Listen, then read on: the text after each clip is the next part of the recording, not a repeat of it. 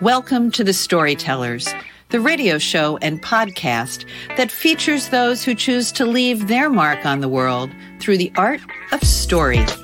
I'm your host, Grace Salmon. I look forward to our time together today. Now, let's meet our storyteller.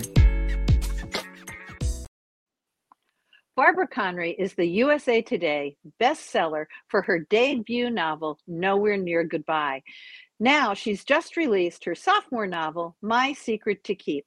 It was just released in August of this year and is the prequel to her first book. Barbara is an active member in the Women's Fiction Writers Association, the Women's National Book Association, Author Talk Network, and she hosts a monthly book club on the Bookish Road Trip. Barbara, welcome back to the Storyteller microphone. Thank you. I'm so happy to be here. Thanks for having me again. You know, you're only the second guest that I've ever had back on the show, which is, it's both a tribute to you because you're such a great guest, but it also means you're a prolific writer. So you've already come out with another book within the year that we've had the Storytellers on the air. I have not been shy in my reviews about saying your book, Nowhere Near Goodbye, and your most recent book, My Secret to Keep, were my most anticipated books. And My Secret to Keep did not disappoint. Tell our listeners about your new book. Thank you. My Secret to Keep is a prequel to Nowhere Near Goodbye. It came about through sheer desperation.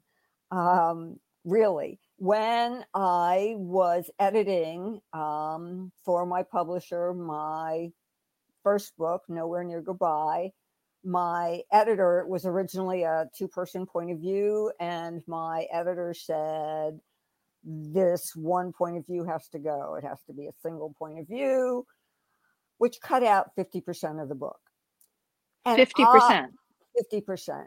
And I was like, what am I going to do? I agreed with what she said. She made sense. She laid out her case. She said, it's up to you, but this is what I'm recommending.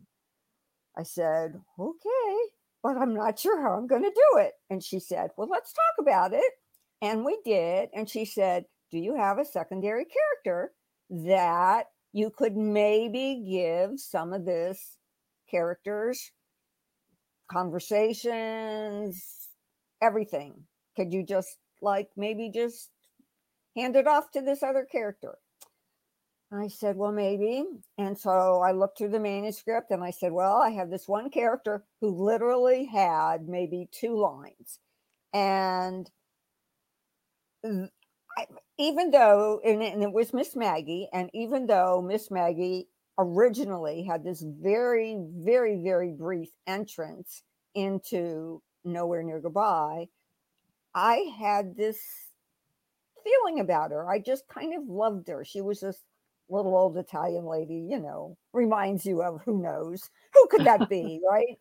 So, no idea. And so the one line that she was in, it was when my main character Emma was a little girl, and Emma's talking to her mother, and she says, what is the connection with Anne and Miss Maggie? I don't understand. Are they best friends? What are they to each other?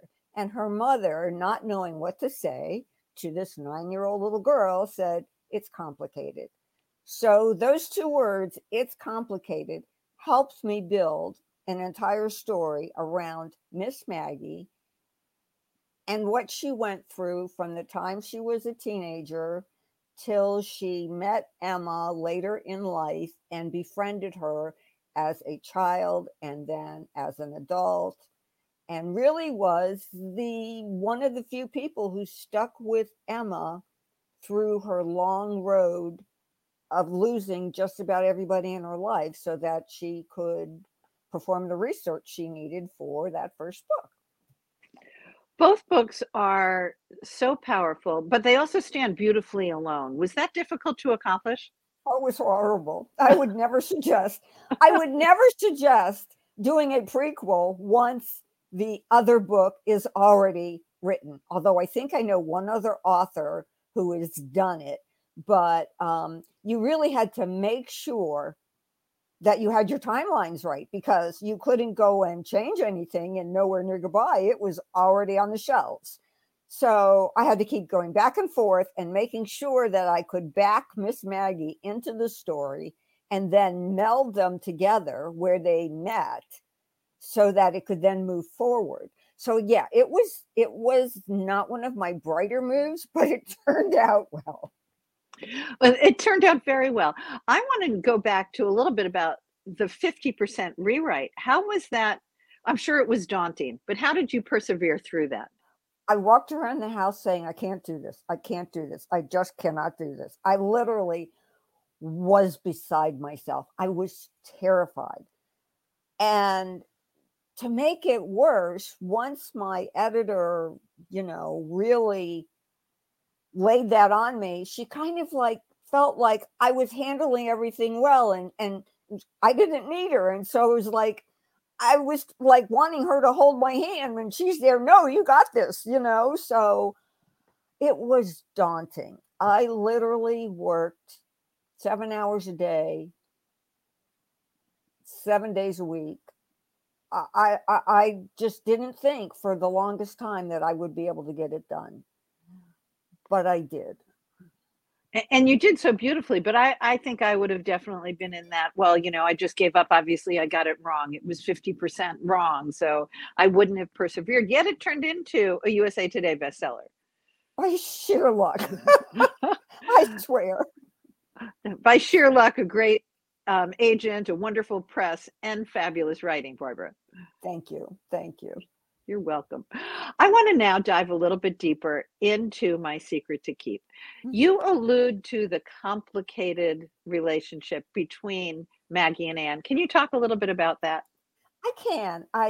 The story starts. Well, actually, I borrowed a little something from Jennifer Weiner in Mrs. Everything, who starts her book like 3/4 of the way through the book, and then for her first chapter, but then goes backward like 40 years and then moves forward. And that's how I set up My Secret to Keep, because I loved the way that was developed. But it starts in 1948 in a small town in central Pennsylvania, real town, real name, Intercourse, Pennsylvania, I have which, driven through Intercourse. yes, which is literally rural. It is very small minded. It is very religious. It is not the place where a young girl who is beginning to question her own sexuality needs to be. And yet, that's where I put her because I wanted to see what she would do. And you didn't kill her off because you love killing off characters. I do love killing off characters. I I think do. I was in chapter 4 and you'd already killed off 3 people. I And it's know. not a, let's be real clear, it is not a murder, it is not a suspense. It's just life and death happens in each of And it your does. books. It happens. And I kind of like, yes, I'm trying to think in my newest book if I've killed anybody off yet. I'm sure I have. I must have. But there will be a death. There's for sure. I'm sure. So let's go back to the relationship that evolves between Anne and Miss Maggie. Okay. So Maggie is 16. She is kicked out of her family home in Oma, Wisconsin, which again is a real town. She is kicked out. She calls her brother. She moves to Intercourse. She hasn't finished high school. The father of the baby is killed in an accident. Go figure. Anne is her teacher. Anne is the first person to show her kindness. She is the first person to recognize Maggie's intelligence. She is the first person who Maggie senses a feeling of friendship. And Maggie doesn't know what to do with this. She is like, and she talks about Anne all the time to her brother Sam. And Sam says, listen, I want you to stay away from this woman. there are rumors about her, and I don't know if they're true, but you just don't need to be talking to this woman. I don't care. She's your teacher. And so Maggie begins to fear her feelings to the point where she just walks away from Anne. I mean, she just, after she graduates from high school, Anne offers her friendship, simply friendship. And Maggie at first thinks she can do that, but the more she is exposed to Anne, the deeper her feelings grow and the more afraid she becomes. And then her brother, God bless his soul, reads her a for real passage in the Bible that basically says that the feelings are detestable. And Maggie walks around with this feeling like she is detestable. And so I like to explore that because at that time period, I have a feeling there were a lot of people who felt that way. And I wanted to explore that. I loved how you put it in a context because the whole story for me is a love story. It is the story about what we need in life, what we want in life, what we don't get, what we can have, what we sometimes walk away from. So you have wrapped all of those needs, wants, essential elements of a love story into your novel. And I love that you explored that. And by putting it in a context, a historical fiction context, you allowed us to explore it in a way that we can understand societal norms, at least in a way that we couldn't have explored it in today's society. Was that your intent as well? Yes, because, and I just had a conversation about this, a lot of young people today who have explored their own sexuality and maybe have not followed what many people feel the norm might be are not even aware of the issues that people who are homosexual rather than heterosexual went through. And I think that's an important part of our history. I think that needs to be explored. I think it doesn't need to be forgotten. I think everything, every freedom that bisexual, homosexual, transsexual, I think every freedom those people have is related in some way to the history behind them, to the people who walked before them. So yes, that was in my mind. I had a lot going on in my head when I wrote this book. Honestly, it's a wonder I managed to get the words on the page. But the other thing that I want to point out that to me was really important was the love that Maggie had for her brother Sam and how Sam in the end betrayed her.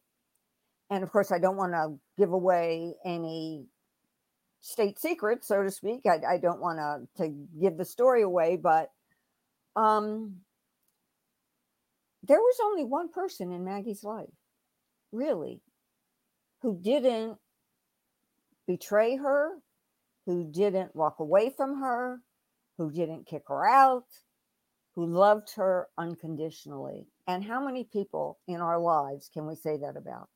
Not too many, And not enough. and Not not enough. enough. Yeah. Not enough.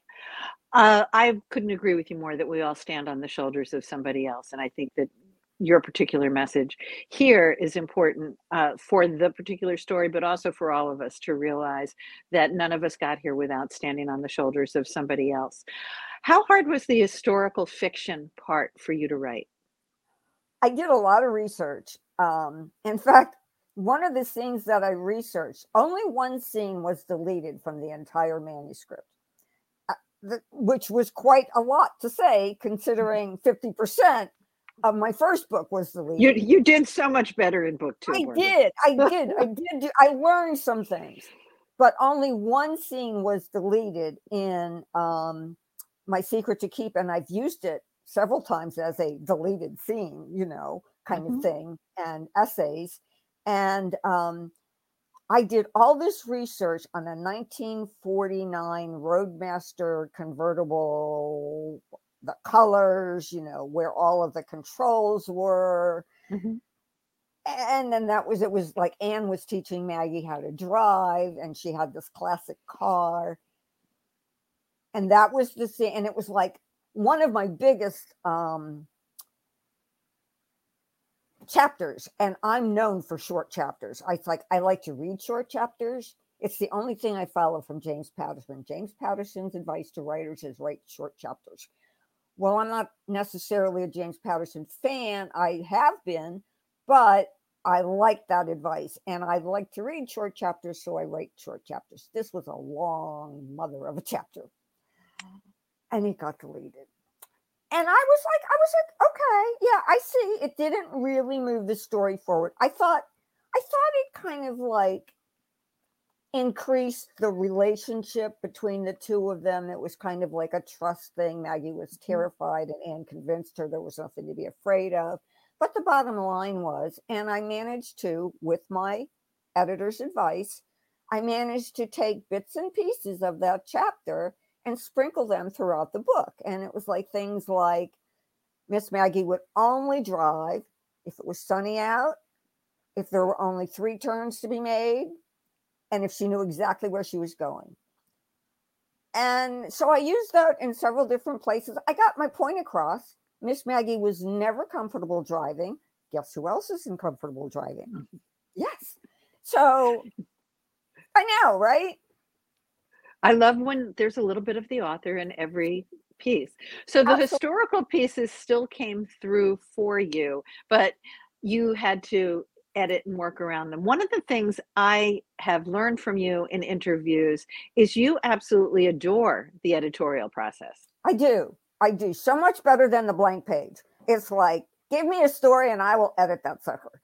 It's like, I really like that. Yes. A blank page, honestly, when I sit down to write like my very first chapter for a very new book, I just start typing. It's like, I don't care what it is. I just start typing because I know I'm going to take care of it. And it's like, just so I can get some ideas out there. But once I have the rough draft, I'm in heaven, because then I know I've got a story. I just have to make it beautiful. And to me, that's the best part. I know there are authors who like it the other way around. There are authors who can write beautiful first drafts. I'm not one of them. I write down and dirty first drafts, but then I get the chance. It's like, think about this. It's like having a second chance and a third chance, and however many chances you need. That's what you get when you're writing a book. Well, I love that. I think it's a real inspiration to other authors. So you have these 2 books out. I'm certainly wishing My Secret to Keep incredible success. But I also know that you gave advice when I had the privilege of interviewing you before, that you should always be writing your next book. So something tells me you're probably already got another book close to being done. Well, it's not close to being done. I'm on my second draft. I've got like 62,000 words, because I took the first draft as far as I could, knowing that when I went back with the second draft, I'd figure out the ending, because I'm still a little iffy on the ending. But yes, it's coming along nicely. I'm really excited about it. It is super different. In fact, I was just talking about this with an author friend. It is super different than my 2 books that are out, and I've got some great expectations for it. Great Expectations. That was also a good book. What I don't have is a title. I don't have a title for this book. I'd say Great Expectations, but that was already chosen. Yeah, that was already taken. Yeah. Barbara, believe it or not, we are almost out of time yet again. Our time together always goes so quickly. Yeah, it does. Let's just touch real quickly on Women's Fiction Writers Association. What's your role there? I have several. I just picked up a new one. I am the welcoming committee on Facebook, and also the congratulations for your success kind of thing. And I always do, every year, I strongly believe in this, the Rising Star Award, where unpublished authors submit, that used to be full manuscripts, and now it's, or not full, but maybe 30 pages, and now it's maybe less than that. They submit pages to be critiqued, and to be honestly critiqued, yet with love. I am really a strong believer in that. I also do the Star Award, which is published authors. And I'm so proud to say that the last couple of years, my choice is who won. I mean, it's like which is not just my choice. It goes through several rounds of judges, but I'm in the first round judging, kind of like weeding out the, what's not going to make it. And it's time consuming. I think I read 3 full novels for the Star Award, and I think I read up to 6 excerpts from the manuscripts from the unpublished, and that involves the critiquing and offering advice, and also offering them, complimentary comments on what they've done well, because you can't do one without the other. You always have to, have both. And I also do a little thing for them, which I can't talk about, but because we're all secret, but so I do that. And I just adore Women's Fiction Writers Association. And I will tell you quite honestly, I would not have published one book without them. And I know you're such an advocate of them. They're a great organization. Barbara Conry, thank you for being such a great guest on Storytellers. I look forward to having you back for a 3rd time. Any closing comments for us? Thank you so much, Grace. I just adore being interviewed by you. You are such a friendly face with such a great voice, and I'm happy to be here. I'm privileged to be here. Well, lots of good luck for this new book. I hope that everybody reads My Secret to Keep. This has been a copyrighted episode of The Storytellers by Grace Salmon and Authors on the Air, Global Radio Network. Thanks for watching. That concludes this episode of The Storytellers. I'm so glad you could be part of the story today. I hope you share the stories, tell your own, and come back for another episode, because when our stories are told, everything changes. I'm Grace Salmon.